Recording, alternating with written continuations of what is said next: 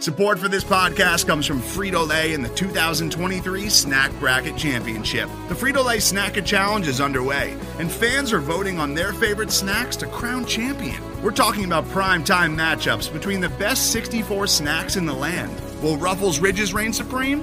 Can Doritos defend their dynasty? Or will Smart Food use their smarts for a surprise upset? Only you can decide. Get in on all the action for a chance to win up to $1,000 or a year's worth of snacks. Let your snacks be heard. Just go to fritolaysnacket.sbnation.com to vote and enter for a chance to win. No purchase necessary. Sweepstakes ends April 3rd, 2023. Void where prohibited. Year's worth of snacks awarded in the form of 52 coupons, each good for one bag of chips. See official rules at fritolaysnacket.sbnation.com.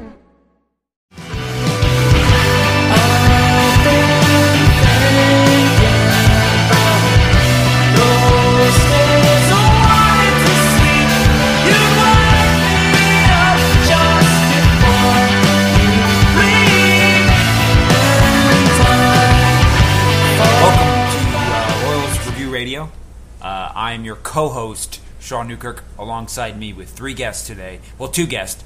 One is my co-host here, Matthew Lamar. Matt? Hey, what's up? How's it going? Good.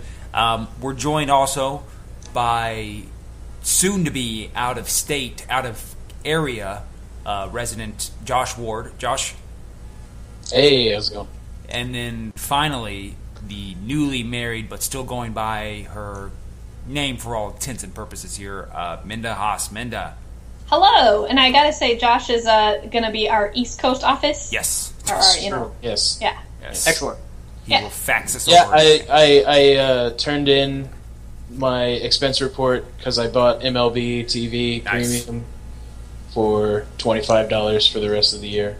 Very nice. So He got it cleared through HR first, so everybody knows there. Right. Through Max, who's everything. Okay, so it's been a couple weeks since we last podcasted. We talked about Johnny Cueto and Ben Zobrist joining the Royals, and let's have a chat here about maybe how they've been so far. We know Cueto's been pretty dang good. I just saw a tweet saying that since joining the Royals, he's already been worth 1.5 wins by Baseball Reference WAR, which is a pretty good chunk over a couple weeks. Guys and lady, how do we think the early returns are on these two fellas? Well, for Cueto specifically, obviously very good. I didn't think that the Royals really needed Cueto for some reason. Like, in hindsight, that's really dumb. I thought they would rather get the Ben Zobrist type, which they did. They got both of them, which is great. But, looking at what he's done, and, you sort of understand something in a new light when you actually have a pitcher. I think I was at least partially saying, oh, it's okay. But, once you realize that you have a number one starter like Cueto, it's something else. He's really, really, really, really good. And I think... You first. Oh, no. You, by all means. Okay.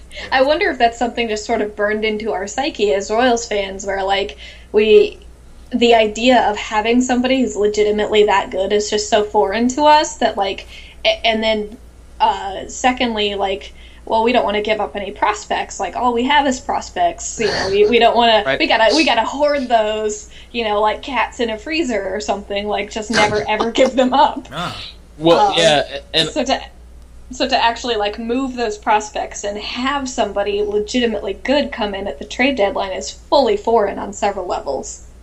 right, and I think I actually went the other way with it. The way Matt said he wasn't sure if we needed Cueto and thought that the position player was more probably important. I thought that Cueto was more important, but I think that Zobrist's performance so far with the Royals has been as valuable as Cueto's has been. I mean, the guy's already drawn 11 walks in 15 games.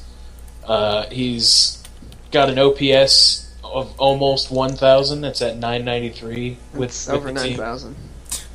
Well, not quite. Right, not quite. He's getting on base like a 44% rate, and it's been completely ridiculous. Watching Johnny Cueto pitch is a remarkable experience, and I really haven't felt the way I feel about watching him pitch as I did watching Greinke in 2009. And that's a really awesome feeling. But seeing a guy like Ben Zobrist, who is a lot like Alex Gordon, and thinking that the Royals might have two guys who are able to draw walks and hit for power, has got me feeling very, very warm. Yes. Yes. That's a good way to describe it, I think. Sean, what about you? Yes, I'm going to speak on Zobrist here. God, I love Sean Manaea, but Zobrist has just been so damn awesome. 177 WRC plus, so 77% better than league average. He's got a 216 ISO. As Josh said, 444 OBP. The dude is just insane, and it's a small sample size, of course. Here in the past 15 games, and it's kind of hard to project him to hit 177 for the rest of the way. But yeah, I mean, already been worth by Fangraphs WAR almost his whole amount of what he's played in Oakland. He was worth 0.9. He's been worth 0.6 so far. So hopefully he gets, once Gordon's back, he becomes the full-time second baseman, really pump up his value there. And, very, very happy and not surprised. Not pleasantly surprised, pleasantly expected. Yeah, I think there's been a lot of hand-wringing among the comments at Royals Review and just, the general public about what's going to happen once, Gordon does come back. Because Zobrist has basically been put into left field, which is not ideal. But, once Gordon comes back, they don't really have a choice. Like, everyone else is entrenched at their position. Like, are you going to remove Gordon from left field to play Zobrist, right? No. Are you going to remove Kane, who's making an MVP consideration, even if he doesn't win, because Mike Trout is an alien? Are you going to remove Moose from third, or Escobar from short, or Hosmer at first? There's just nowhere else on the field that he would play. And I think, in a way, like, Moore has sort of idiot-proofed that roster, where the only two positions that are realistic for him to play are second base and right field, and that's the only way that Yost can really use him legitimately. And I think even Yost, for all of his sometimes frustrating displays of arrogance, knows that Zobrist is really good, and that he's better than Rios and Infante. So I'm a little worried that he might do something stupid, but there's not really much wiggle room there. It's either he's going to be in second base or he's going to be in the outfield, and that's really his only options. Yeah, but I think Zobrist at this point could put up one or two wins just as the third base coach at this point. That guy, he's just pretty much good at everything. So I'm happy to put him. Doesn't matter where he's at, on the team. As long as he's somewhere on the team, he's going to help out a lot. Sounds like. Just so you guys know, as we're speaking, Ben Zobrist doubled in Alcides Escobar. Oh, nice. And then Hosmer singled. Yeah, we are live watching this game, podcasters. Well, and I think one of the things that I think the Royals are going to feel good about is come this offseason, if they feel like they can't re-sign Alex Gordon, if he's going to just be too expensive, I think that Ben Zobrist presents a decent fallback option for them.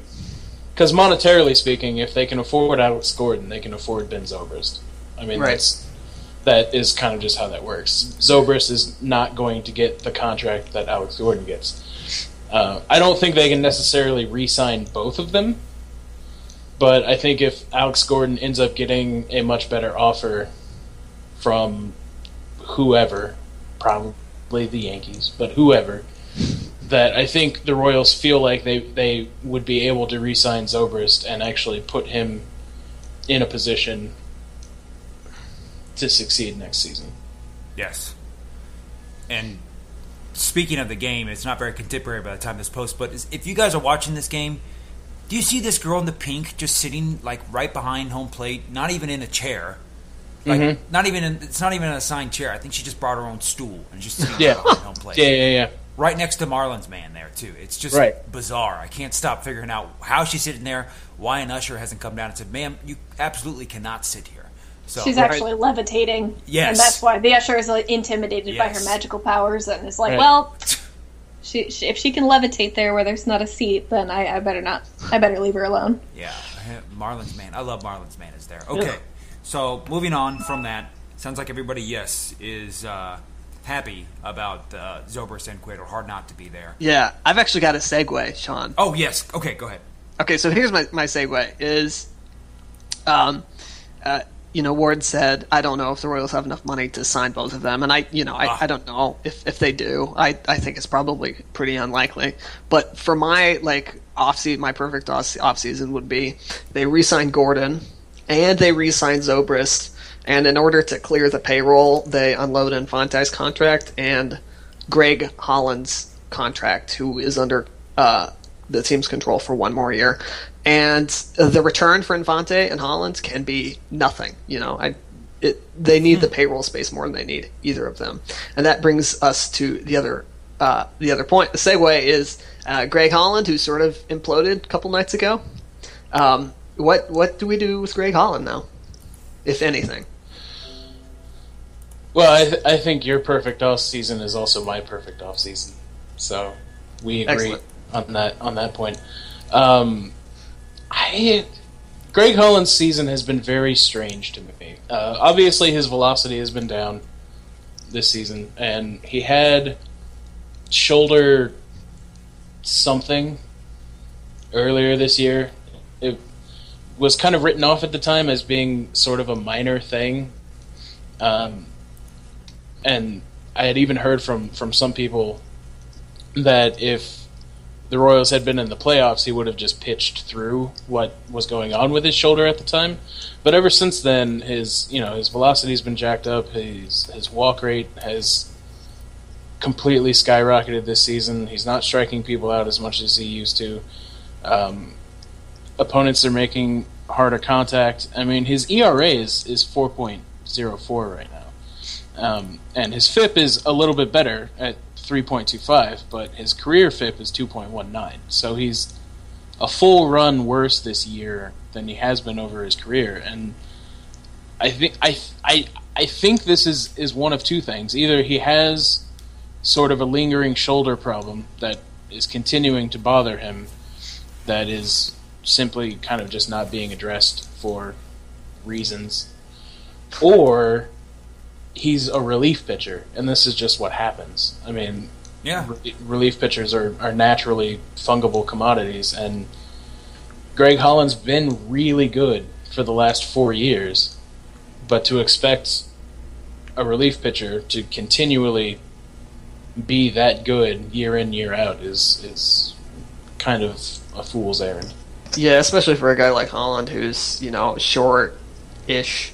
5'10" isn't short in the real world, but as a pitcher, that's not very tall. Who throws basically straight overhand on kind of a leaning, with high slider usage. With high slider usage, and he also throws a split finger, which is also not great. It's not as bad as the slider is, but I mean, he has historically relied on his breaking pitches to set up his fastball, and it's just, Yeah, I mean, looking at the pitch FX data and from watching the games, I think his main problem is that his fastball's not there. So he's walking more people. He's not striking out, as many people. And so he's lost, a little bit on his fastball. His career fastball is 95.6 miles an hour. And this year his fastball average is 93.9 miles an hour. So it seems to me like he is just he's losing a little bit on his fastball. So what that means is when he throws it, hitters are either fouling it off or they're making good contact when otherwise they would either foul it off or miss. His slider is still there, but his fastball, people are they know just to wait on the fastball. And in years past, like last year when he was really good, his fastball was really good. He was striking out a lot of people. He wasn't walking as many people. So it's a combination of he's losing a little speed so people can key up on that fastball, and he's also just not locating it as well. So those two things it's really bizarre because he hasn't lost his slider or his other pitches, at all. It's just the fastball's not there, and if your fastball's not there, that's not good. Well, and I think he's trying to compensate for that a little bit because he's throwing fewer fastballs this season than he has the past 3 years, and he's throwing more sliders to try and keep people off balance, and it works two ways because his slider is a great pitch when it plays off of the fastball.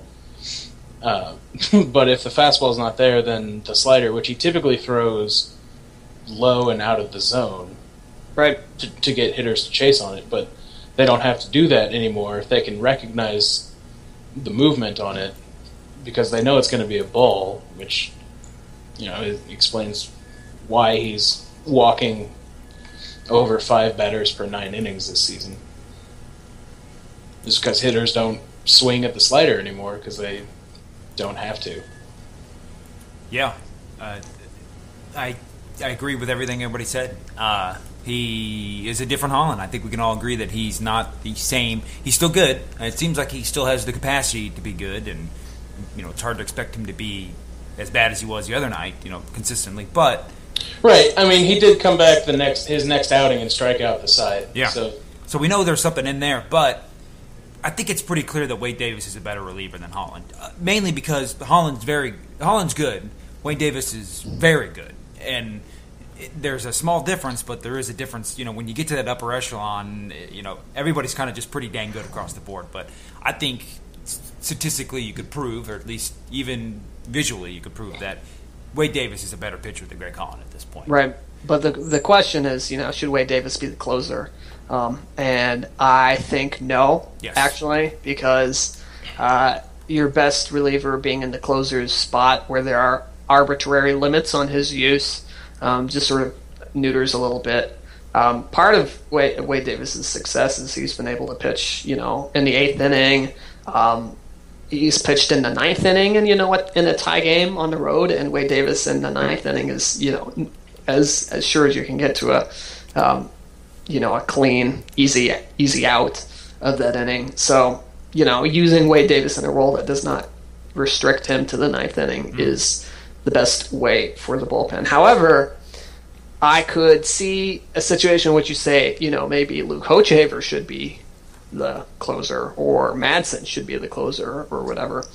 But not Davis. Davis is too good to be the closer, which doesn't make any sense. But that's true. My opinion is though that there's, and I think most of us agree on this, is there should be no such thing as a closer. It should be your best reliever should pitch in the highest leverage situations. That kind of just makes sense, right? You want your most sure out to come at the point when you need the most sure out, and but so don't. That's generally in the 9th. Minda? I said, but domes. Yeah, yes, true. It's just so entrenched. I don't know that it would be something that the baseball world could move away from. Just so everybody is aware of this, Wade Davis in the 9th inning has a .89 ERA. He actually has a worse ERA in the 8th inning than he does the 9th inning. Now, I don't know if it's tied on the road or, what circumstance he pitched in the 9th. I mean, he recently gave up a few runs in the 8th inning, so that might have something to do with it.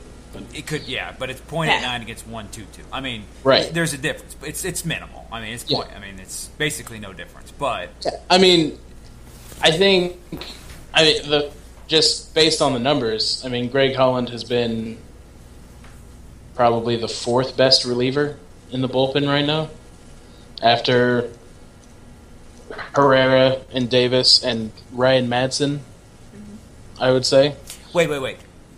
Go back to April 1st and tell yourself you're saying that. Could you believe that? I cannot believe that Ryan Madsen has been better. Yeah. The other two I'm kind of okay with. Yeah.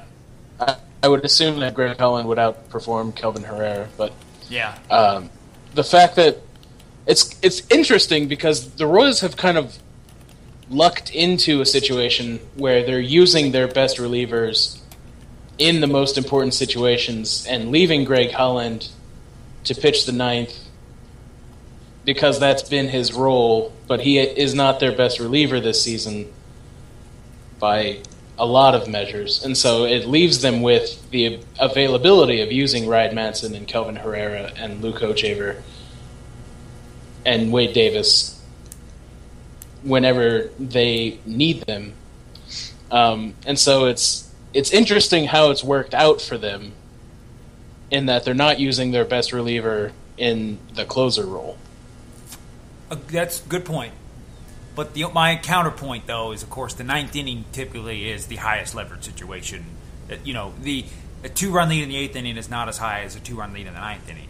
So it would just make sense that there shouldn't be a closer role. And this is an argument we can have forever, so let's not get too far into it. But that's my opinion on it. If obviously, if you've read my article, you understand. That's what I'm getting at. So, anyways. So I did read your article. Did you? I appreciate it. I really do. We're really trolling for page views. We make our own writers read the article 15 clicks. They have to click and read it 15 times. That's right. I went to the library and read it on every computer there. All the way from California. Minda's dedicated, guys. And very. I mean, you're right that Madsen has been much better than expected. Holland. There's. It's not bad having 4 really pretty good relievers of different variance levels there. Well, and it's one of the reasons why I'm more than okay with trading Greg Holland and tying Omar Infante to his leg and getting literally nothing in return for them, because I think they can probably re-sign Ryan Madsen. They've got Luke Ochaver under contract. Wade Davis is under contract, and so is Kelvin Herrera. And so I think that gives them the cover that they need to get rid of Greg Holland. But attach him to and that's my kind of issue with it, is that if Andrew Miller, and obviously prices are higher at the deadline, but Andrew Miller, for 3 months of him, who had never, I don't think he had a save at all for the Orioles at the time, or the Red Sox at the time. He got traded for a nice little piece of Eduardo Rodriguez, with only 3 months control.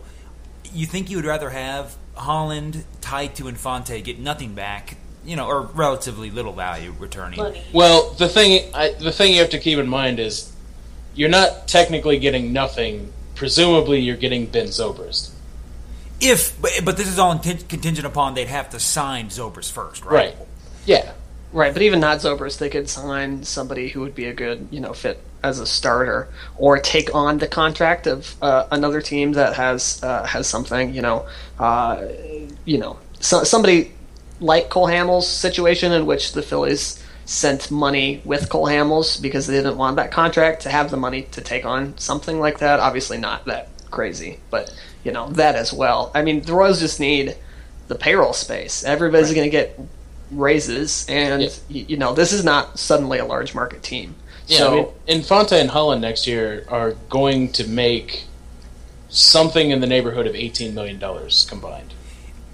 Yeah, but this is 2016 only, though. That's my kind of concern, is that we're talking about Holland for one. So it's $26 million over the next 2 seasons because of Infante's 2 years left.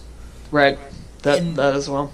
So we have it sounds like there's maybe a collective feeling that nobody's good. Even if we took out, let's just say we took Infante and gave them Christian Benford, nobody would take. What level return attached to Infante, prospect wise, do you guys think needs to come for someone to eat the full contract of Infante? I don't know. It's really hard to tell. Yeah. That's such an unusual situation that, I mean, I guess, was it Tukey Toussaint got traded For cash, basically. Recently. Yeah, and that's a really high Toussaint. Yeah. Very big project, but I mean, just was a first round pick. Yeah. Right, but didn't actually come with anything sort of attached to him, right? It was just Aaron Harang. they basically just sold his contract for money. It wasn't Harang. It was what's his dang name? His teammate in Cincinnati, but I can't think of. He has a long hair. Dang it. Johnny Cueto? No, close. Bronson Orojo. Yes. Gosh dang it, I couldn't think of his dang name. He plays that stupid guitar on that MLB commercial. Anyways, but I just think that I would rather ask a team to take Infante and figure out maybe what they would want attached to Infante, and then trade Holland separately. Because I just think Holland's value he has pretty good value for, it's the 1 year closer, but I mean, he's not extremely large contract. I mean, it's it'll be $10+ million or so, you would imagine, which is a decent rate. I mean, Andrew Miller's making more than that. Obviously, he was a free agent; it's a little different. But I just still think that we should look at Holland by himself and then see, okay, who'll take Infante? Because worst case scenario, they can just DFA Infante. I know it's just eating the money, but I mean, it's not like they have to play him 162 games over the next remaining years each year there. So that's my thoughts. That's my opinion. There's my 2 cents. So Matt, you got to talk to Buster Olney. No, that was Kevin. Oh my goodness. Yes. I thought it was Matt. Oh, that's because I have all these interviews with I had one with Mellinger. Yeah. Weeks ago. But no, that was all Kevin. Is it Mellinger or is it Mellinger? It's Mellinger. Mellinger. I'm pretty sure it's Mellinger. I've been calling him Mellinger this whole time. Yeah, I thought it was Mellinger too. It's Mellinger, huh? Yes, and Sam, if you're listening to this, I'm sorry, but I got that. I read something that he wrote or something where he said, it's a g. Okay, but that's neither here nor there. I did not interview Buster Olney. You didn't? Well, nope. Do you know who Buster Olney is? You're very well aware of him, though, correct? Yes, okay. I know who he is. Josh, you and I share a great relationship with him. We are both blocked on Twitter by Buster Olney. Yes. What did you guys do? Are you blocked by Twitter? Or are you blocked by him on Twitter? Not to my knowledge, but I suppose I could log on and see. I dated his daughter. That's why he blocked me. It's pretty simple there. I criticized an article he wrote for ESPN the magazine, in which I can't even really state what I said at the time. It was not necessarily. The article was about Brian Cashman in 2013, doing such a wonderful, remarkable job of rebuilding the Yankees with all of these spare parts, and how great he was, and how amazing the Yankees organization was for playing Lyle Overbay at first base and trading for Vernon Wells. And it was just the most soporific thing that I read that year. And so on Twitter, I don't even think I mentioned his handle on Twitter. I think I just mentioned his name, and found out within a couple of days that I had been blocked on Twitter because none of his tweets were showing up in my timeline anymore. He's a very bitter man. No, how did that even happen? Well, yeah. What did you do, Sean? I think I kind of deserve mine. He had a tweet. I think it was in October. Yeah, it was during the World Series, and he said something along the lines of now in the dugout, Hunter Pence brushing off the dirt from his pants or jersey or something like that. Something really just okay, what's the point of this tweet? And I just kind of snarkedly said, oh yeah, that's some real insider content right there. Just joking.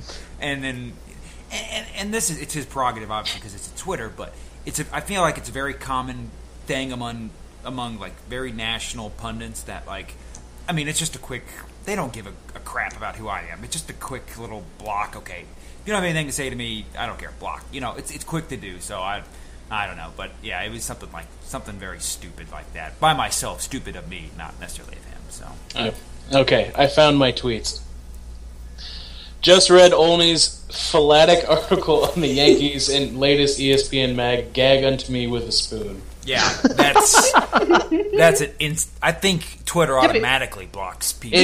Any article that highlights giving Vernon Wells a 2-year, $14 million contract as frugal and prudent is disassociative narrative hawking drivel. Jeez. Wow, that's. But why did he? Any article that gives kudos to the Yankees for picking up Overbay's desiccated corpse and playing him consistently at first base is blind ego. But you didn't even mention his Twitter. You didn't. Nope. Mention, at Buster Olney. Oh, you didn't add him? Nope. Yeah, that's just bizarre. Those are some grade A tweets, though. Yeah. Holy cow!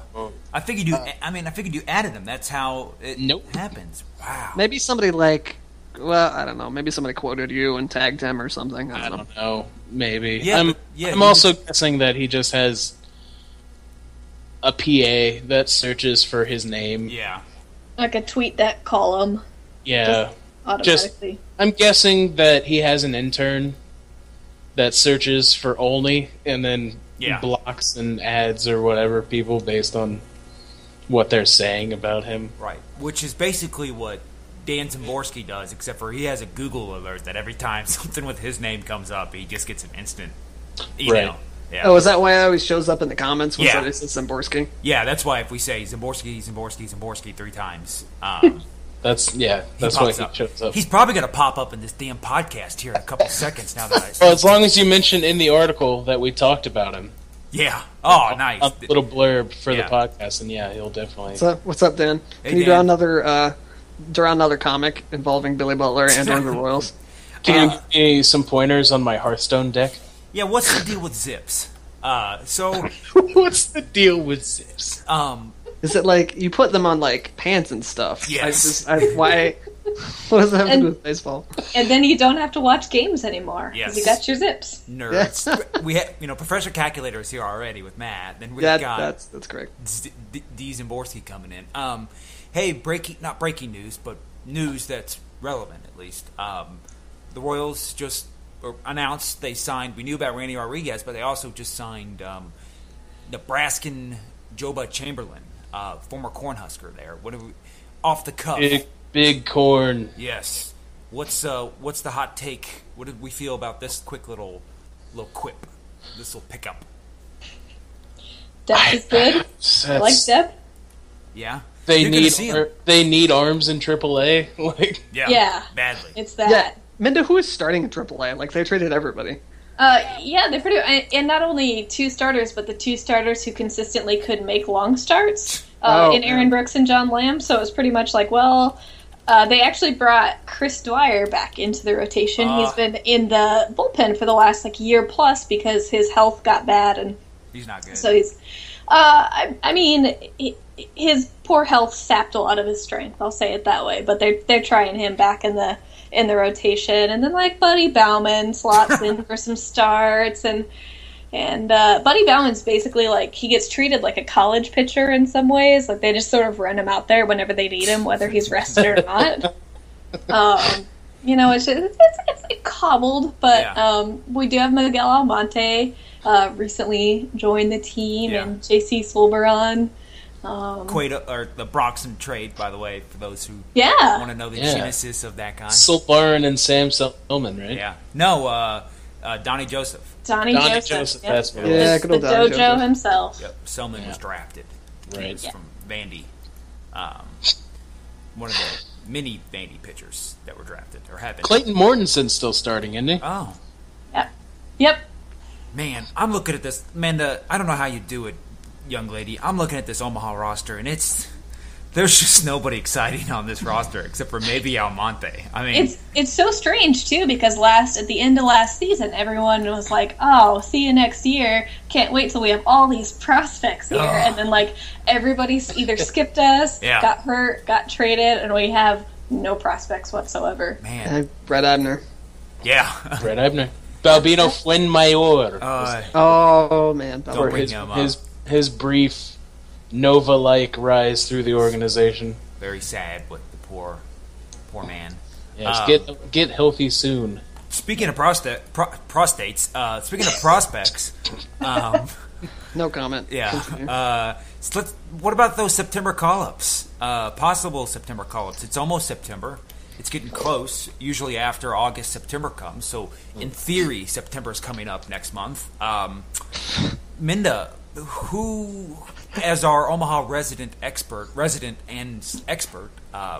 who's coming up? Who do you think would maybe make a good call-up for this September?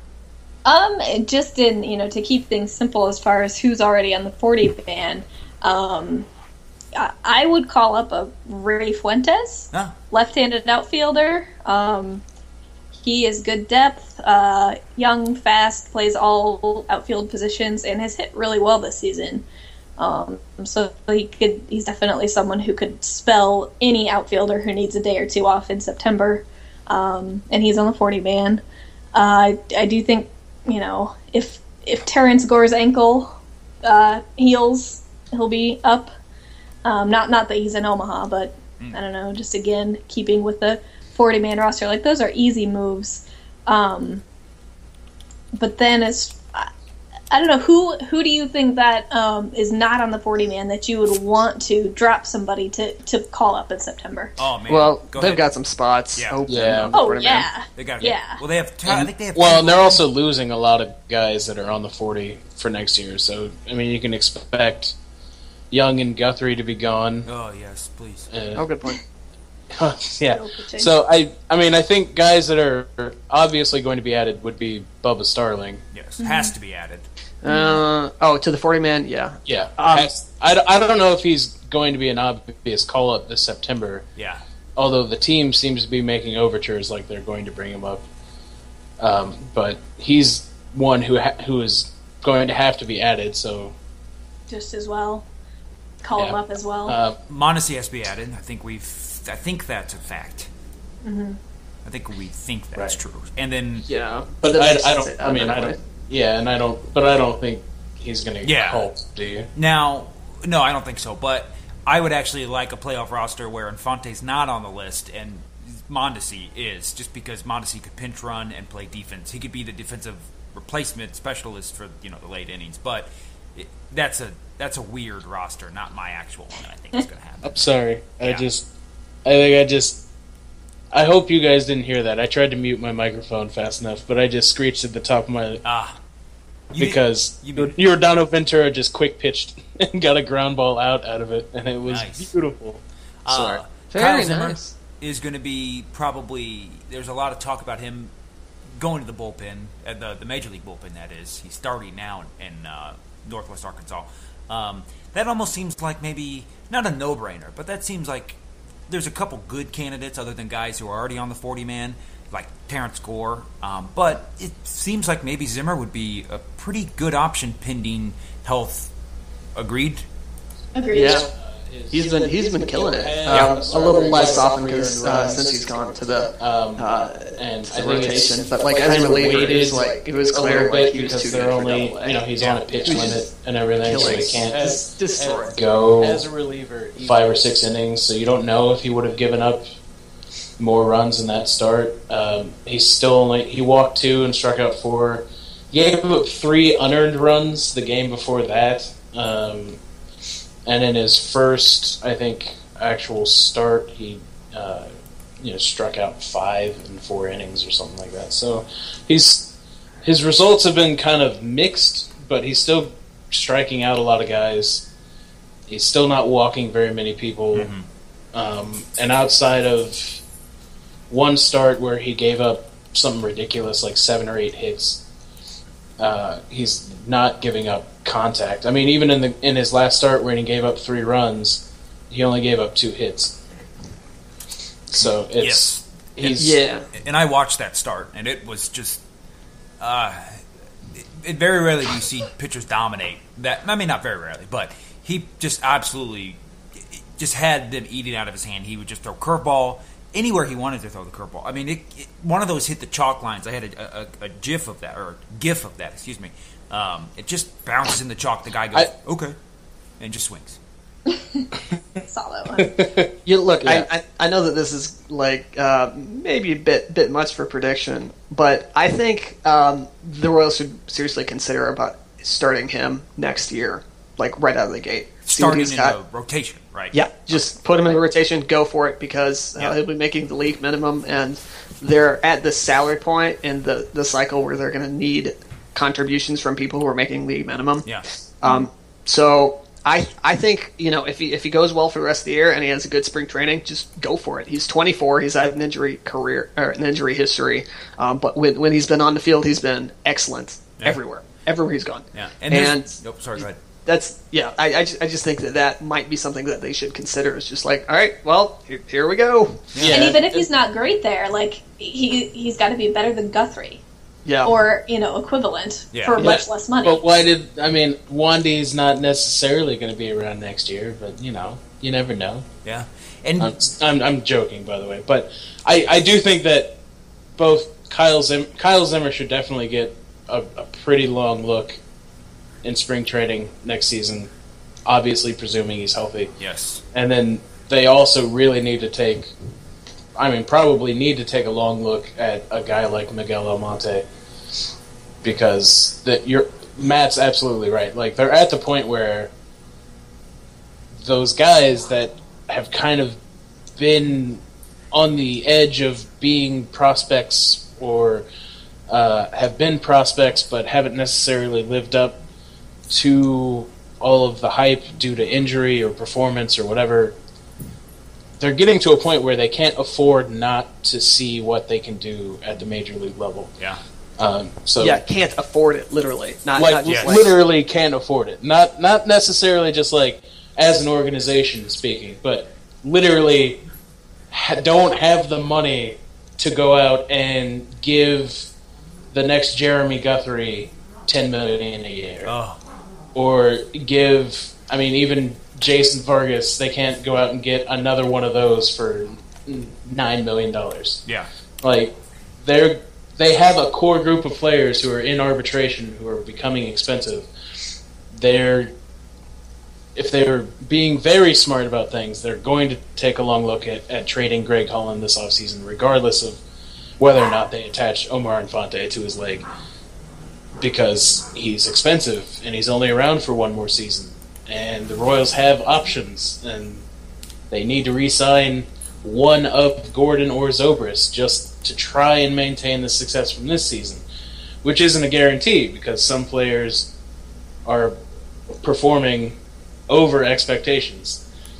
So guys like Almonte, guys like Zimmer, they're going to have to take a look at them in their rotation, and they're going to have to see what they got. And then also hope that, Yordano Ventura can be better for an entire season. Yeah.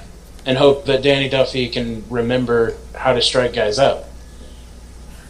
Are you guys proponents of, speaking of Kyle Zimmer, there's only so many bullets in the arm, as they would say, that, every pitcher's eventually going to break, so why not maximize the innings you can early on before they break? Do you think Absolutely. With Zimmer, that seems like if we can get 6 months of healthy Zimmer consecutively, we need to get that in the major league level, because if you wait a year or two, you might not get that, And there's not a lot left of development-wise really with Zimmer, other than, getting his fastball command down a bit and working on his change. But, Zimmer absolutely mowed down this Double-A roster last night, which, of course, is the Double-A, and they happen to be one of the teams that are really, really bad at taking walks. They just swing at everything. But Zimmer's pretty good, and he's got a pretty good arsenal, consistently ranked up there with prospects, asterisk when healthy. So, yeah, if you believe in the so many bullets in the arm kind of theory, Zimmer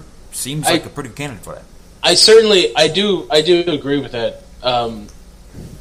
Unless they think that Zimmer's injuries, which I don't see how they would be, unless they thought Zimmer's injuries were caused by some kind of mechanical flaw that needed to be ironed out, then yes. And I think they're at that point with him now. Like you said, I don't know what you're going to learn or what he's going to gain from spending another half season in Double-A and Triple-A. Yeah.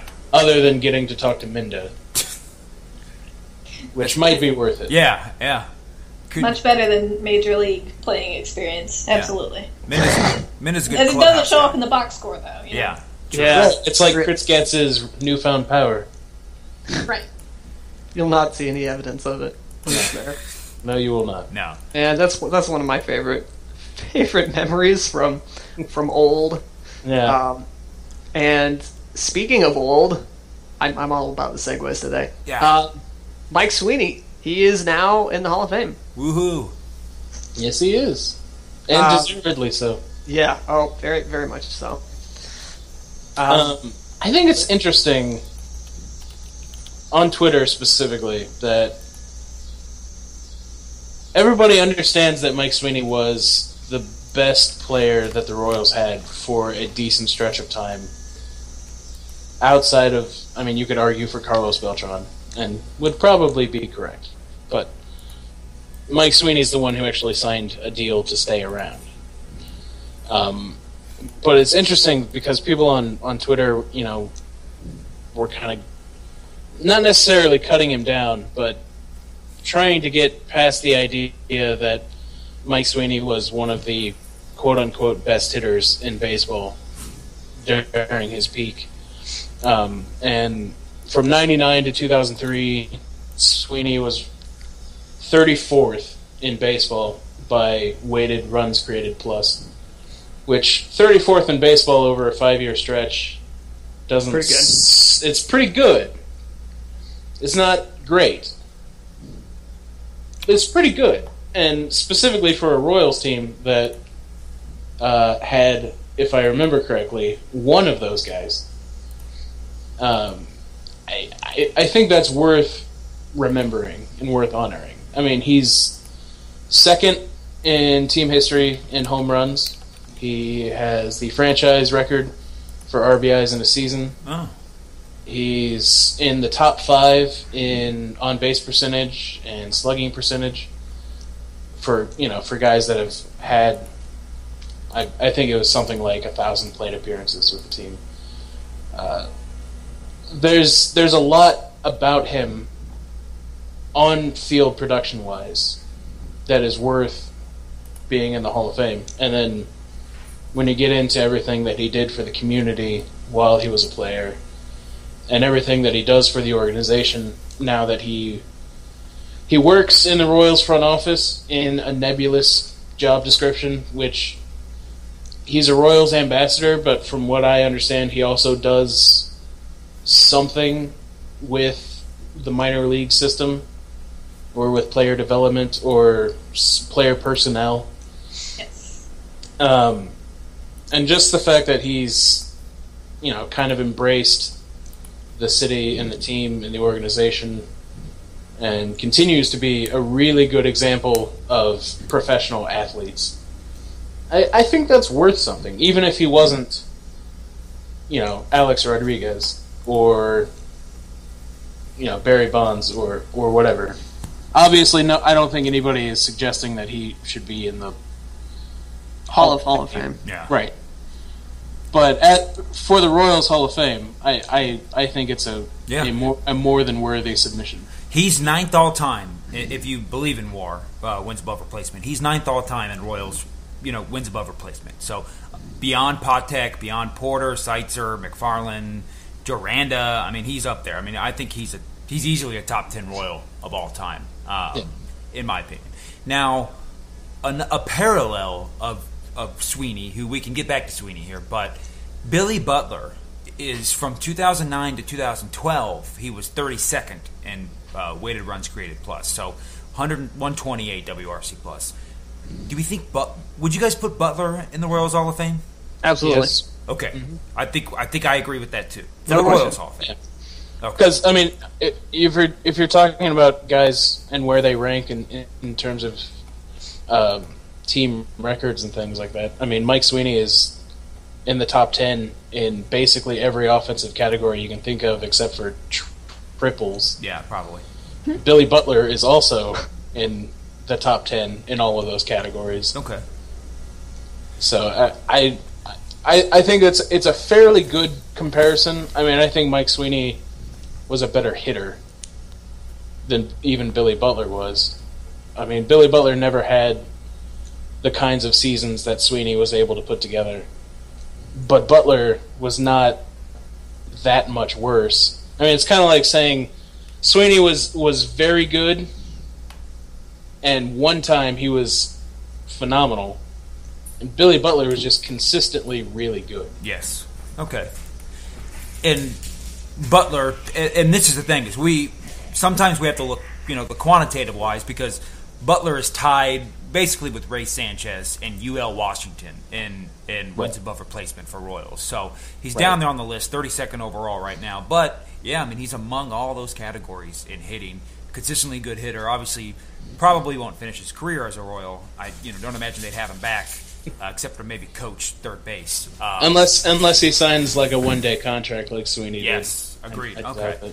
But I also, I mean, this is kind of tangential, but I think the Royals Hall of Fame is too small.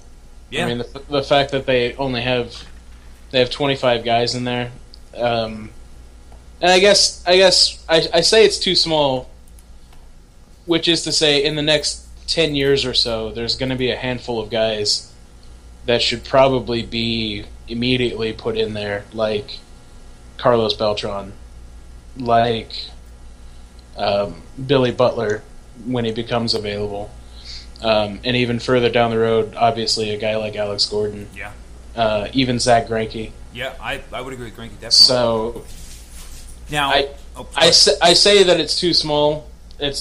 I don't think it's necessarily too small right now, but I think you can make a case for a couple of other guys to be in there. Yeah.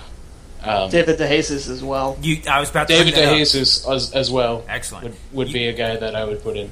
About to say, Matt, you favorited that tweet of mine about DDJ. He's a dark horse. I mean, he is 10th overall in wins above replacement, which I know you can't live by that only, but still, DeJesus was just there for a long time. Almost, 4,000 plate appearances, 876 games. So, yeah, I think DDJ, I think he should be in the Royals Hall of Fame. It's not a sexy name. It's not George Brett, but, I mean...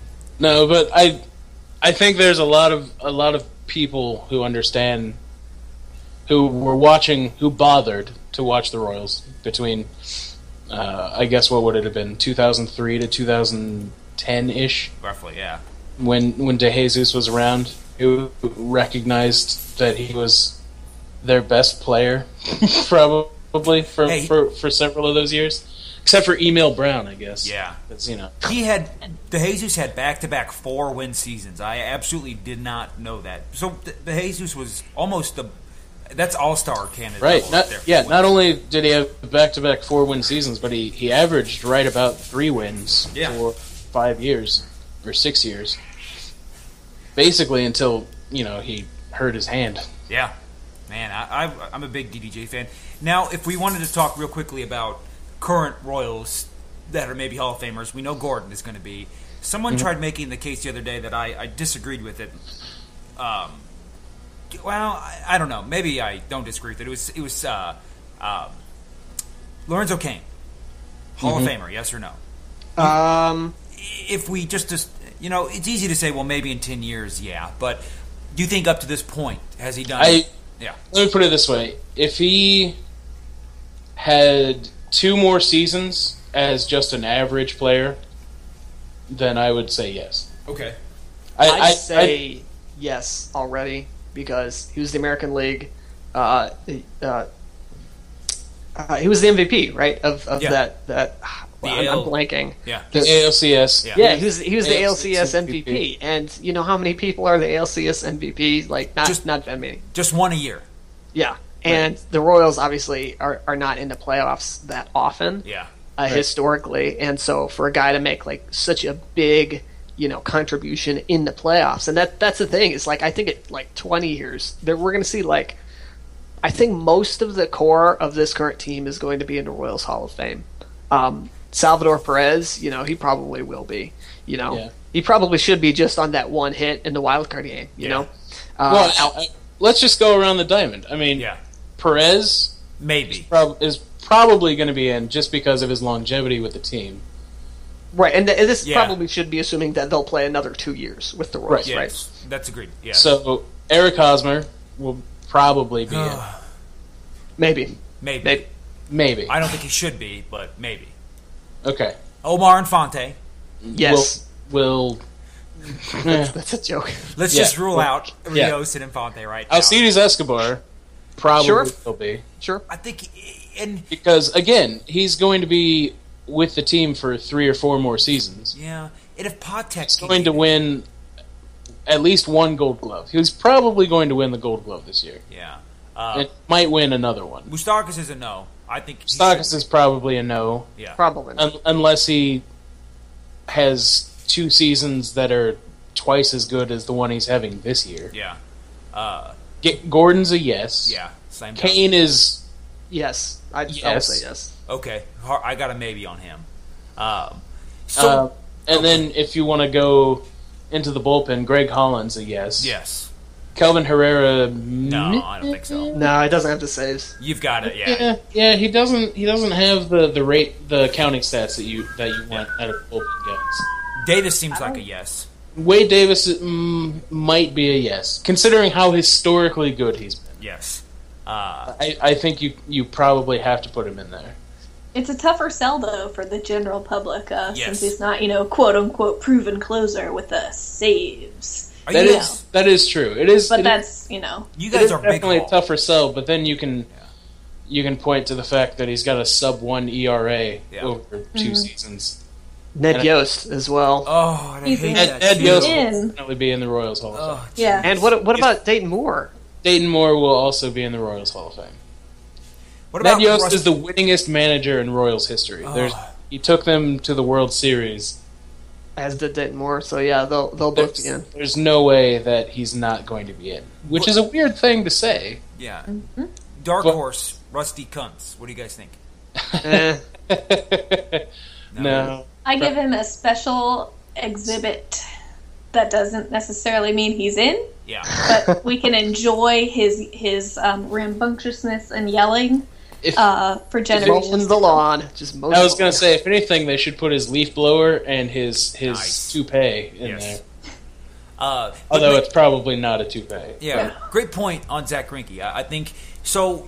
You guys thinking two things? One, are you guys big haul? I'm a big haul guy. I think that I don't think the haul should be tiny guys. I think it should be a relatively sized. There should be no limit. There shouldn't be just 2 a year. Or there should be however many are good. But do you guys think that do you think that winning the Cy Young and winning an MVP just in 1 year, you automatically should be in the Royals Hall of Fame? Yes or no? Yeah. Maybe not automatically. Like if James Shields, or like if Cueto, Okay. Yeah. Theoretically, if That's- Cueto had been traded yeah. from an American League team That's and won the American League, the Cy Young, Agreed. I don't know. If Yeah. there are a multi-year Royal, then probably. Zach Greinke to this day is my favorite baseball player, both what he does on the field and off the field. And the Royals have obviously been really, really good, but his starts were just, an event, like capital E event. Yes. And what he was doing was just so far above what everybody else was doing. Kind of like when you watch Wade Davis now, but, with 3.5 times as many innings. Yeah. Right. It's just, he was just special. Yeah, And I mean, that's it's like Bo Jackson, there's Right. you can't quantify it. He's just Zach Greinke. that 2009 season. My group of friends, we organized watch parties for every single one of his starts. Nice. We would either go to the game, or we'd go to Minsky's, or we'd go to Buffalo Wild Wings to sit down and watch Zach Greinke for 2.5 hours. I mean, that season alone, I think, would put him in the Hall of Fame. With a guy like Lorenzo Cain, he did win the ALCS MVP, but I guess I took the question as if Lorenzo Cain was traded this offseason and never played another game for the Royals, would he be in the Hall of Fame? I say no. And I'm very borderline on it because he's only had the 2-ish seasons, the Yes. 3-ish seasons. Also depends on what he does in this postseason, That's what I right? was going to say. Pending Right. unknown. Yeah. That is also true. If he wins If the you- ALCS MVP again, Yeah, absolutely. then Absolutely. yes, absolutely. Minnesota- But yes, I'm a big Hall guy.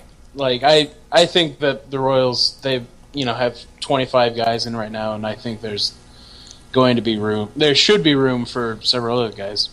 Fun fact, by the way, because you were talking about the wins above replacement leaderboard for the Royals, I thought it would be interesting to point out that Gerard Dyson is 22nd.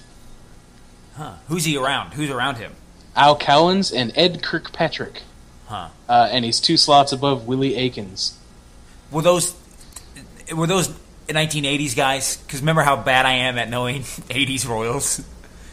Oh, you mean Cowens and Kirkpatrick? Yes. I've never Cowens heard of was Kirkpatrick. a mid-70s to mid-80s guy, Oh. and Kirkpatrick was way before that. He was Okay. he was with the Royals in the early 70s. So that's why I've never heard of him. Okay. I'm sure, people know Yeah, this. I mean, Al Cowens I believe, is in the Royals Hall of Fame. Yeah, I knew Cowens, but I hadn't heard of Kirkpatrick before. But I just think it's interesting that Gerard Dyson, part-time player, Yes. who can't buy his way onto a starting position or even in a platoon without some guy getting hurt, is likely going to end in the top 20 in wins above replacement for the Royals. A team that's been around for 40, been around. It's not the Nationals here. It's Just a team, yeah. Some guys from that are on the team now that are ahead of him are Alcides Escobar, Salvador Perez, Alex Gordon, and Lorenzo Cain. And I think all four of those guys are probably going to be in. So, Mike Sweeney, favorite Mike Sweeney moment. Go ahead, Joshua. Have you thought of one yet? The only one I can kind of remember, and I had to look it up on Baseball Reference to make sure that I wasn't completely full of it, was there's a game in 2003, about mid-June, when the Royals were still chugging along, still trying to stay above 500. They had slipped back to second place in the division. They were facing the Minnesota Twins, who were in first place at the time. And Mike Sweeney, in one of his, handful of games that he played that season, went something like 2 for 4 with 5 RBI.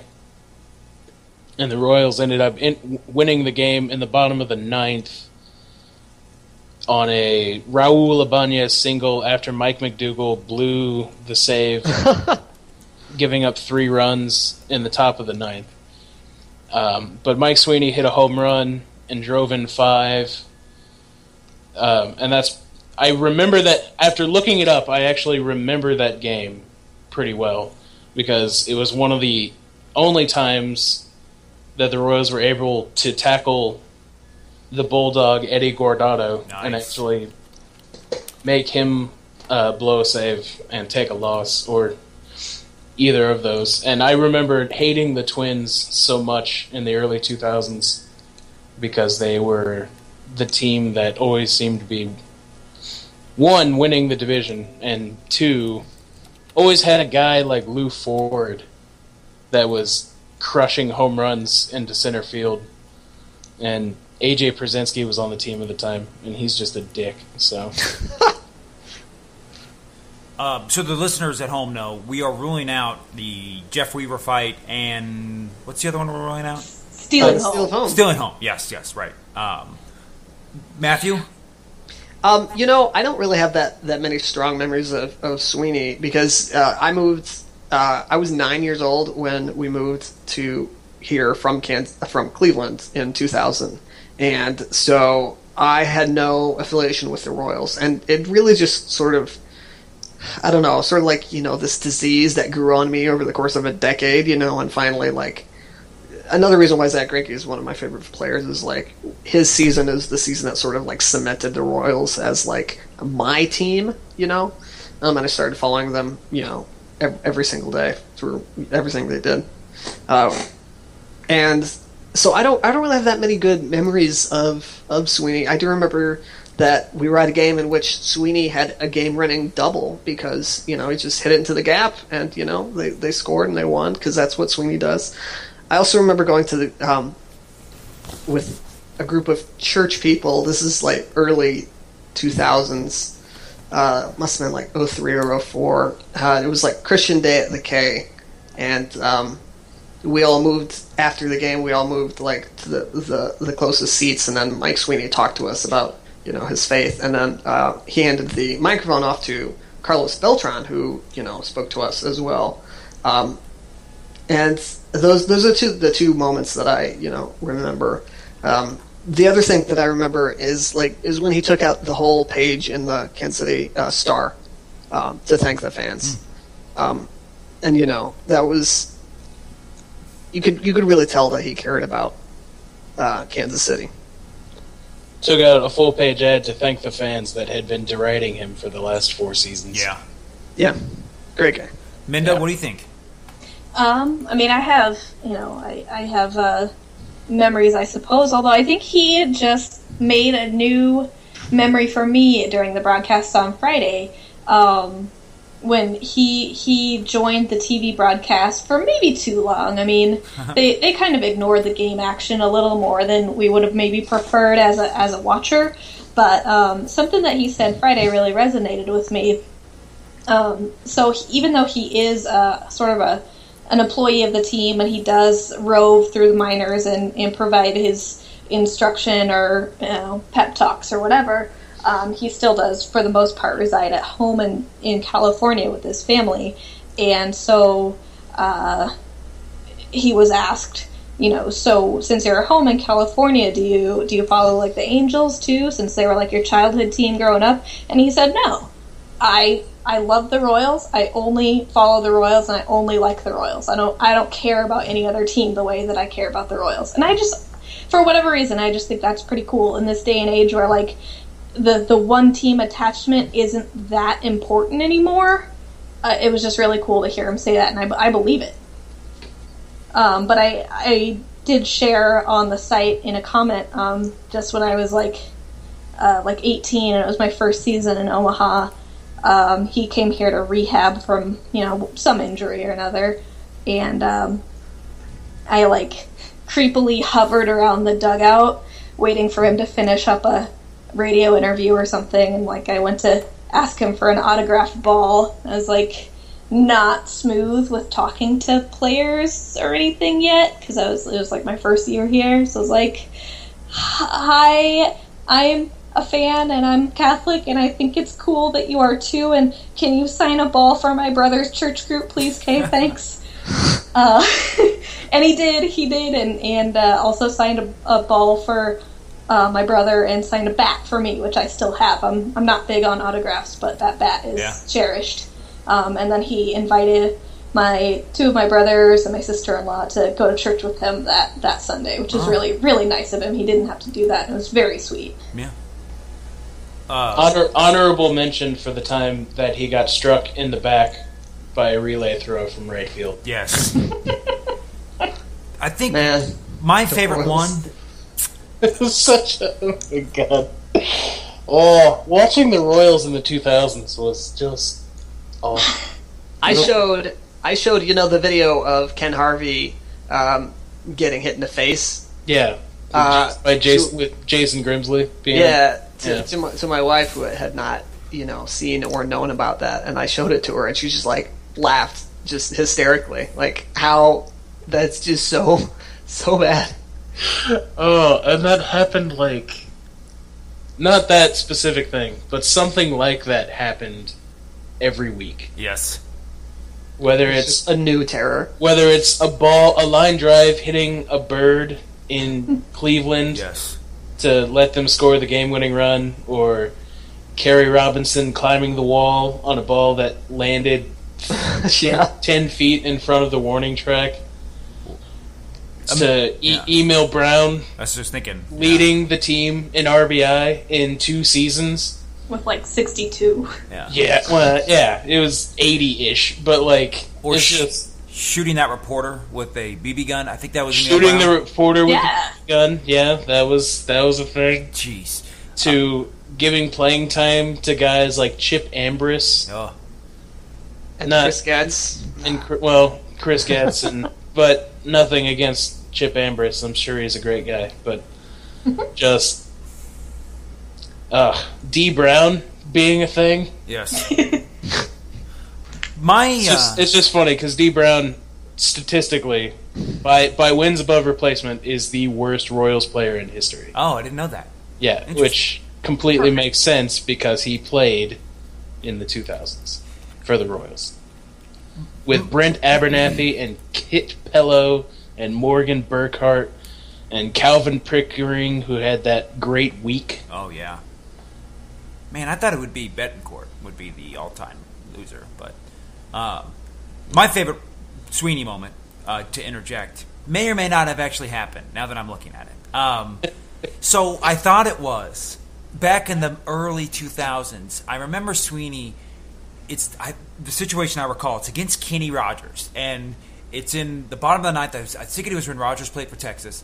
It's the bottom of the ninth. Sweeney hits a home run down around the left field foul pole, but Rogers goes out, starts yelling at the umpires, saying that no, that's foul. So the umpires huddle around, they think it over, and they go, "Yeah, you're right. That was a foul ball." So the very next pitch, Sweeney then cranks that next pitch into left field, no doubt home run. So I'm thinking, man, that's probably my favorite Sweeney moment. But looking back, Mike Sweeney never faced Kenny Rogers, so that's obviously incorrect. And I'm looking over all of his home runs here, and it doesn't seem to be any that match that scenario. So listeners, Royals Review readers, if you recall this moment, it might have been against Joe Nathan, now that I'm looking at it. But if you recall this moment, please fill in the blanks of my obviously riddled mind that has this wrong. Anyway, so tentatively, that's my favorite Mike Sweeney moment. That may or may not have happened. So as a side note to the D Brown thing, I was looking at because Fangraphs is a wonderful thing, and you could just look up random crap. So I should just ask them to sponsor this podcast. It's Fangraphs. It's green.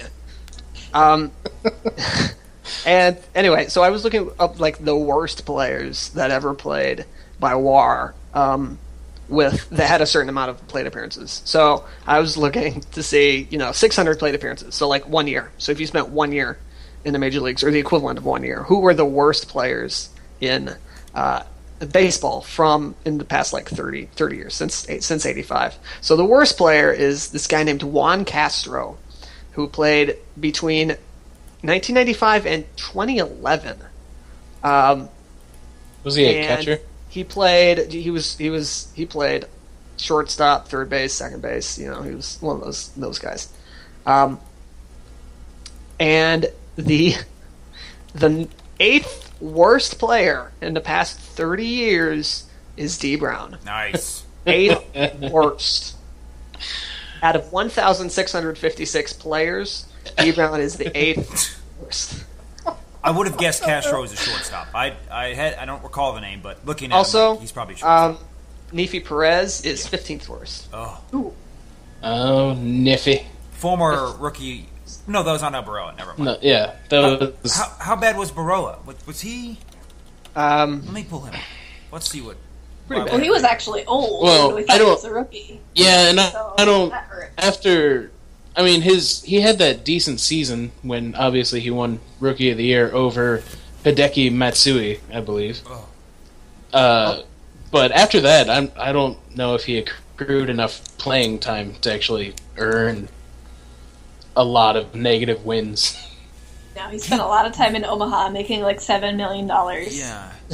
He did, because in 04, and this is for the Royals, 04, 550 plate appearances, 05, 650, 06, 530. So, yeah, he had tons of time there, and he had negative win seasons, but he banked so many wins in 2003 that it basically made him completely replacement level, essentially. So, he's not as bad as memory serves, just because he had the one above average season. So sadly he doesn't go down in the hall of infamy. Yeah, terrible. Yordano Ventura just struck out Mike Trout looking, by the way. Very nice. Ken Harvey, 37th worst. Oh. Denny Hawking, he spent time with the Royals. Let's see. He's ninth worst. Ross Glode, 67th worst. Glode is? Really? Yeah. G-Load. He played for so many. These guys are all so awful, yet they play for so many teams because every single team thinks, "Oh yeah, we can bring this guy back," which is your Ross Glode, moment there. Where, right. Or they're a clubhouse guy. Yeah, right. I'm starting to think that must be what Mike Avilas' value is to teams. Yes, because he's not very good at baseballing. Yuniesky Betancourt, 94th worst. Man. So the Royals have a good solid 4 yeah. that I can see right off the bat. Yeah. Interestingly, Brian Pena, 105th worst. 105th worst. I would have loved. Negative 1.4 FWAR. Are you filtering out pitchers? because there are. I just saw Terry that's a good point. Holland, who had over 600 plate appearances from 1985 to 2015. I'm not. So. So some of these guys are even worse than we think they are. Yeah, that's really what that comes down to. Oh, that's great. And yet we're all still Royals fans. Yeah, I don't know. With them. I don't know how that worked. I really don't. Filtering out pitchers, D. Brown moves from 9th to 8th. Yeah, hey, it's a big jump. It's a logarithmic. Remember when Wilton Guerrero was getting at bats? It was Vladimir Guerrero's little brother or cousin or something. No, I don't. But David Murphy just tied the game. By the way, it's 2-2. Yes, he did. That jerk. Okay, so good. So we've talked about a lot of stuff. One more thing I want to bring up before we end this podcast. I got in a pretty nice little debate the other day. Eric Hosmer, very hot right now. Matthew, you are a big proponent of the future of Eric Hosmer. Maybe not a big one. Is it? Can I say you're a big proponent of it? No, I wouldn't say I was a big proponent. I was more pushing back against your tweets just because I thought they were a little pessimistic. I don't think that he's necessarily going to be huge, but I think that he's probably better than his career numbers say. But go on. Yeah, and so one thing I was talking about was Hosmer's defense, and this is a great kind of maybe study in quantitative against qualitative in a way that defensively the metrics think that Hosmer is basically an average first baseman.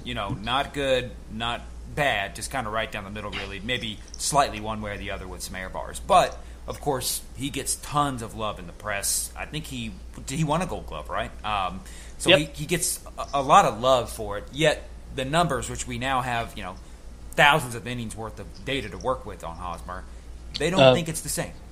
Eric Hosmer has 2 Gold Gloves. He has 2. Okay. Yep. What do we think? I mean, which one are you guys more inclined to agree with, really? The visual or the statistical side of things? Because you can't really agree with both necessarily in this case. Well, it depends on what you look at.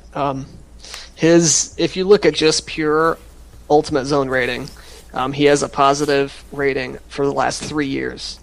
And that's so something happened between 12 and 13. If you look at the numbers, he goes from terrible, worse than baseball, to significantly better. And didn't we figure out that was because he was too close to the line? I think that was the consensus on that. Yeah, they're positioning. So if you believe that, and that's there's no way to necessarily prove that, but that makes sense. So if you think that way, he has a positive ultimate zone rating over the past 3 years.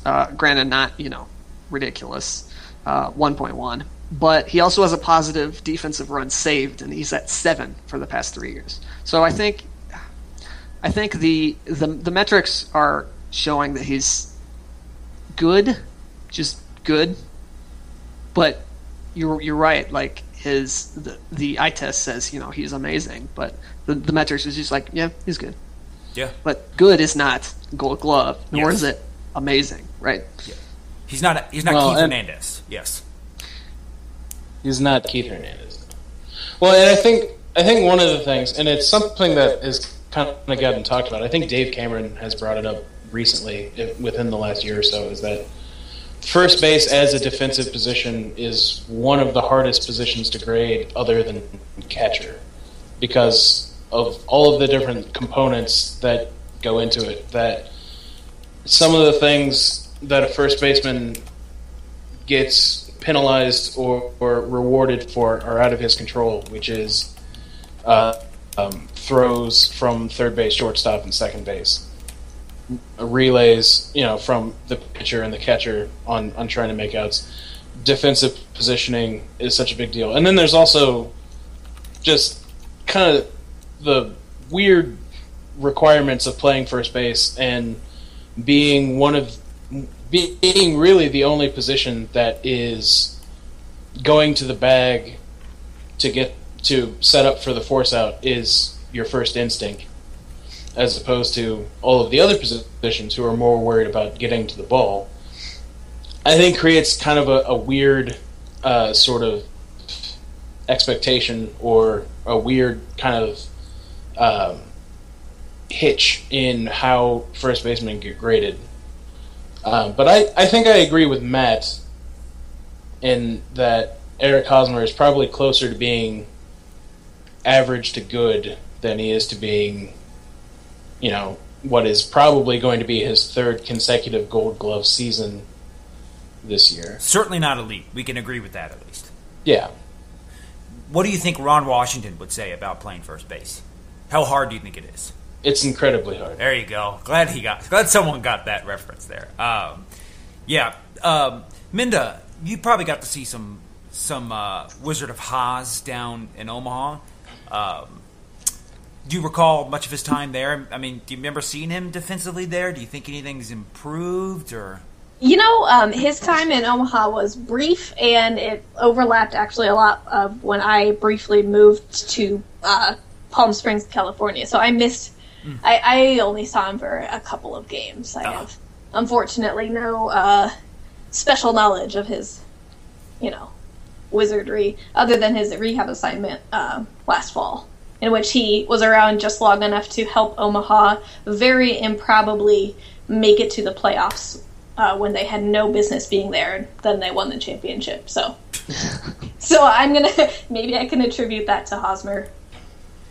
And you know what, speaking of Hosmer, what irks me is that Eric Hosmer hasn't played for Wilmington since 2009. He is still on Wilmington's background if you go to their website. It's just a photo of Eric Hosmer.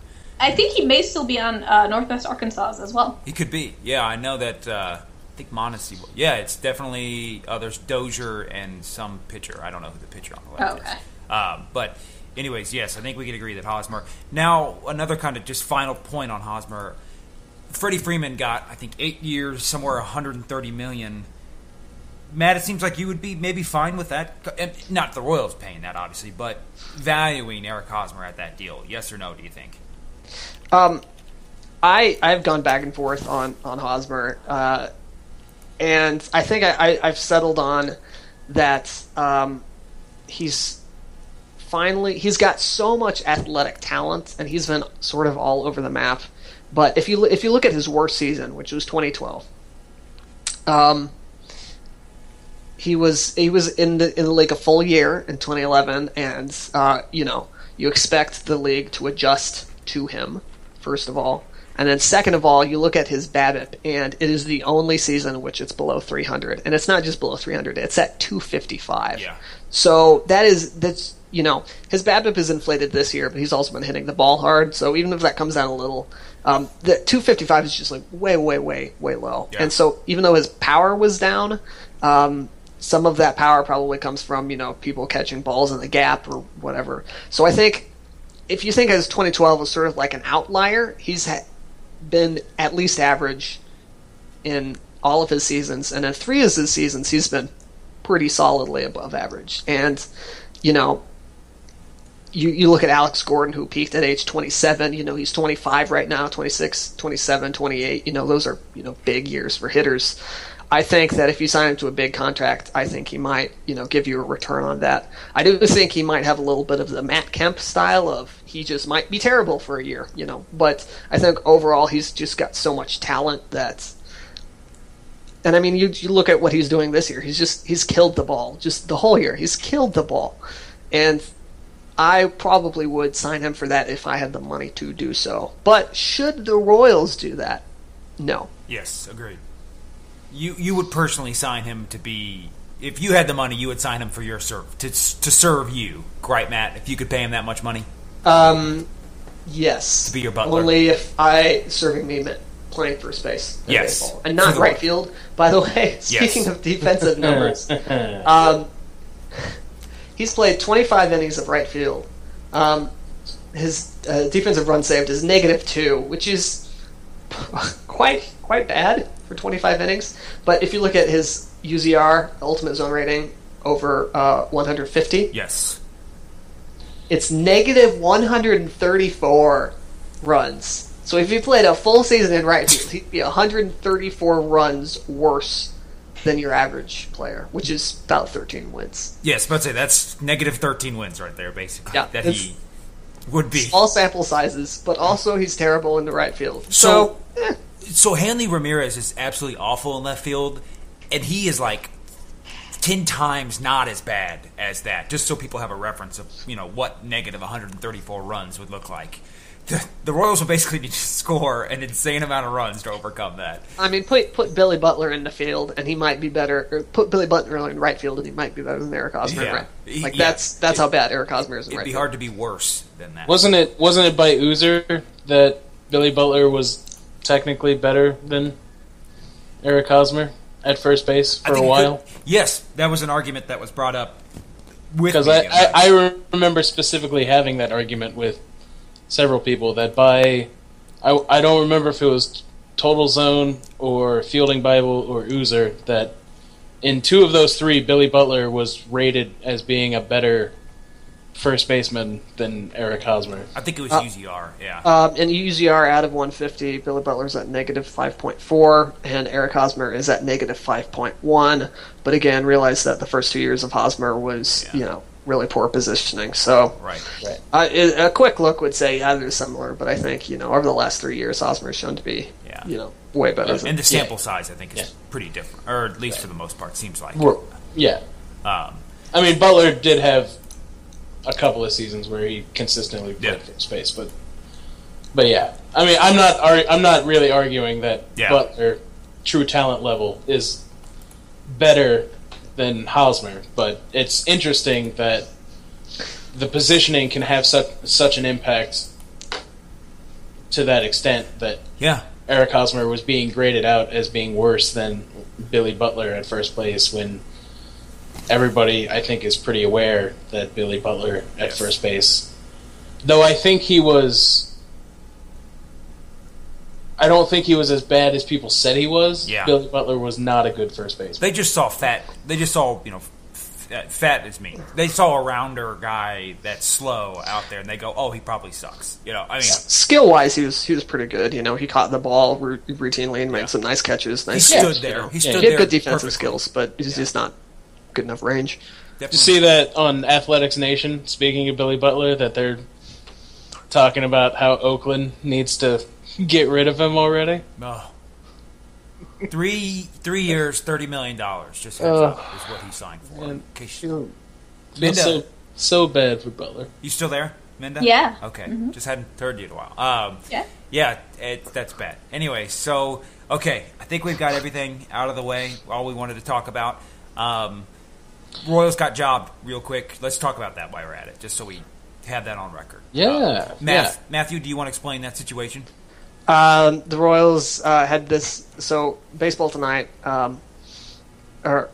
has a web gem, and every day the Twitter account they say, "Hey, retweet if you want this one, and favorite if you want that one."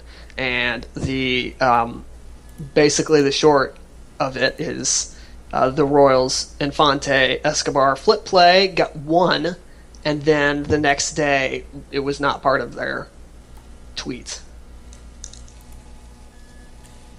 And that sounds like it's counterintuitive to the voting style. Yes, like voting. If you vote, your person wins. Otherwise, what's the point of the vote? Unless they have an electoral college, though. We don't know if ESPN has electoral college for that, though. So that could be the only gerrymandering. Just yes, online gerrymandering. Yes, they really rigged that one. So yeah, I mean, it's not pressing news. It's not something that's going to change the Royals season, but it's still kind of funny that if you believe in some sort of... Who did they lose out to, by the way? I'm sorry, I forgot who it was. It was the Anthony Rizzo. Well, see, that's the thing. They didn't actually lose. Yeah, right. The Royals beat the Anthony Rizzo going into the crowd play. Right. Came back the next day and beat the Francisco Lindor glove flip. And then the day after that, the vote was between the Anthony Rizzo tarp catch and the Cespedes throw from center field. So not only did Rizzo lose, he wasn't even in the next day, but then they brought it back the day after that to go up against the Cespedes play, which, by the way, the Rizzo play is losing. right now. And that wasn't even that good of a play, the Rizzo one, I don't think. It was more theatrical than it was necessarily.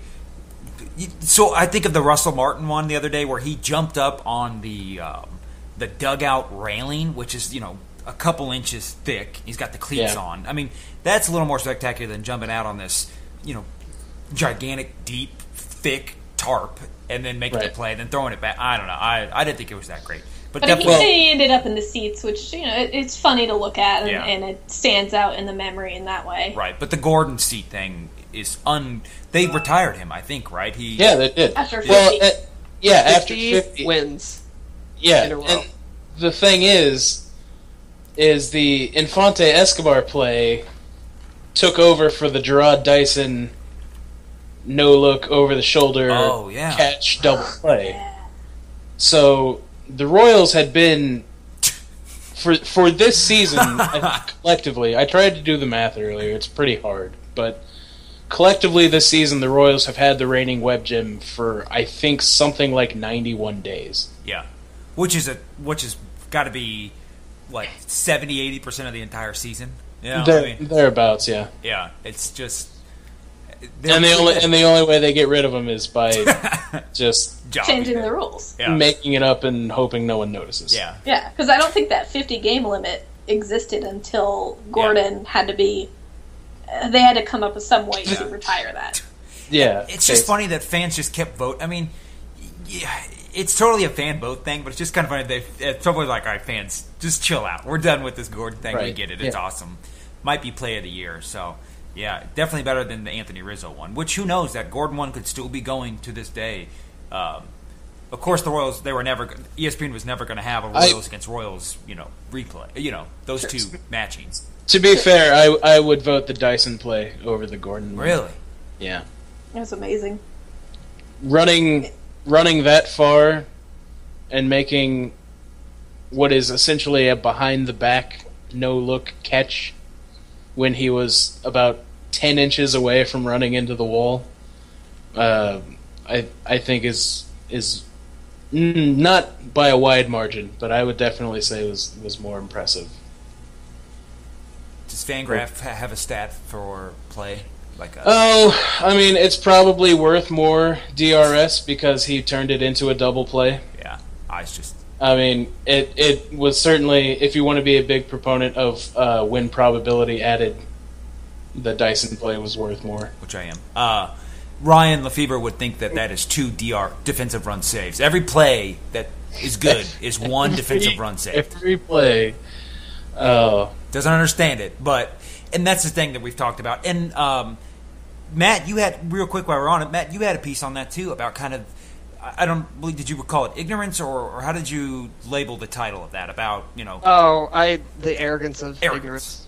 Yeah, and that's a good one. That a lot of fans will like to prove good things about their teams via stats. They care about wins above replacement when it comes to saying how good Zobrist is, but when it comes to saying that, hey, Jimmy Guthrie's not a very good pitcher, they go, well, no, he adds this, he adds that. So I think that's a good thing. Yeah. The crazy thing about that was, I think it was Thursday, because I was writing the recap of that, and Ryan and Rex were talking about DRS in regards to Omar Infante, and they were talking about how good he is in DRS, and that is true, but you look at his wins above replacement, and it's negative 0.9, right? So if you're looking at DRS, you're like, no, he's good. You're just willfully not looking at anything that disproves what you want to see, which means that you're not doing anything that's useful at all. You're just saying you might as well be just reading the phone book. It just doesn't matter. And it's not like Infante is at 1.7 WAR, where you could be like, okay,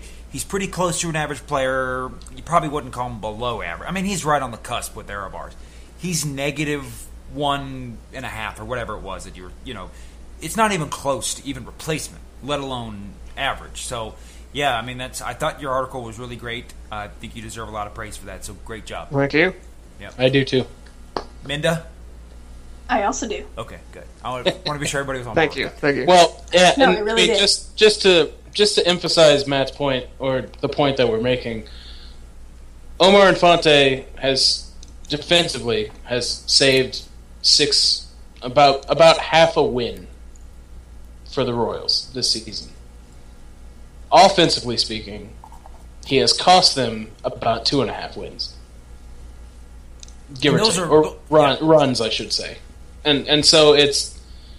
And like Matt was saying, I mean, to just kind of willfully ignore the fact that he has been, by weighted runs created plus, the worst offensive player in baseball this season. Yes. By a wide margin. I mentioned it on Twitter earlier today that his WRC plus is 40.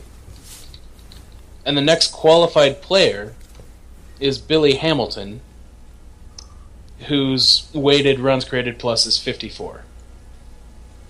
So it's not even that Omar Infante is the worst player. He's the worst player by 14%. Yes.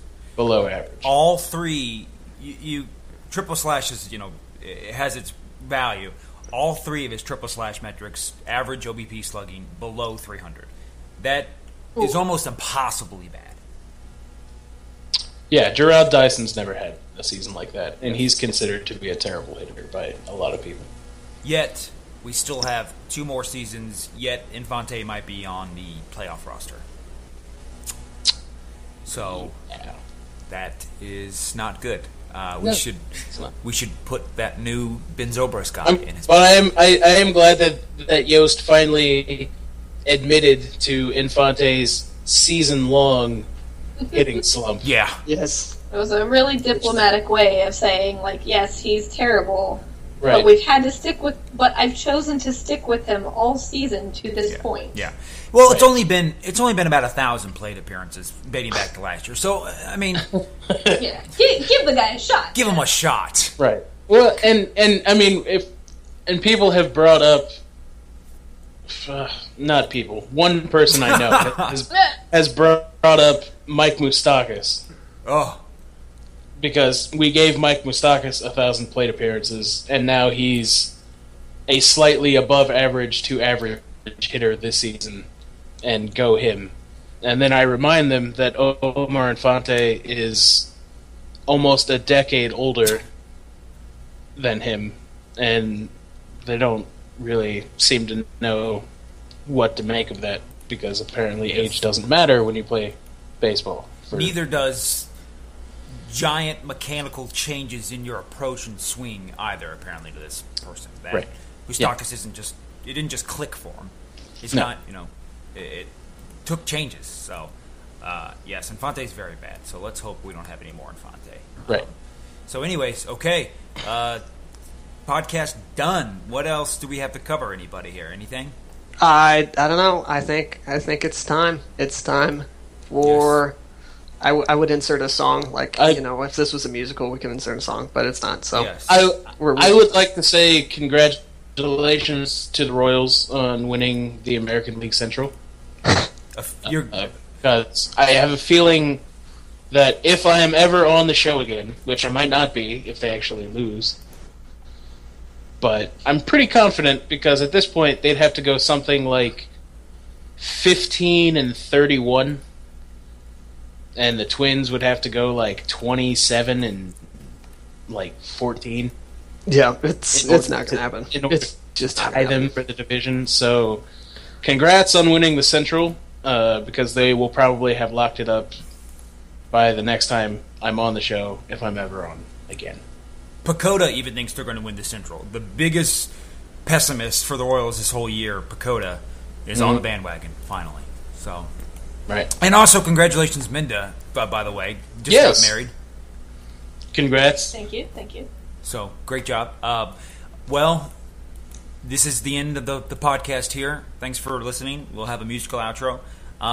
Feel free to listen to us more on further podcasts. Read us on Royals Review. Joshua Ward, thank you for coming on. And if you want to follow Josh, you can follow him at Josh's Twitter handle, which is...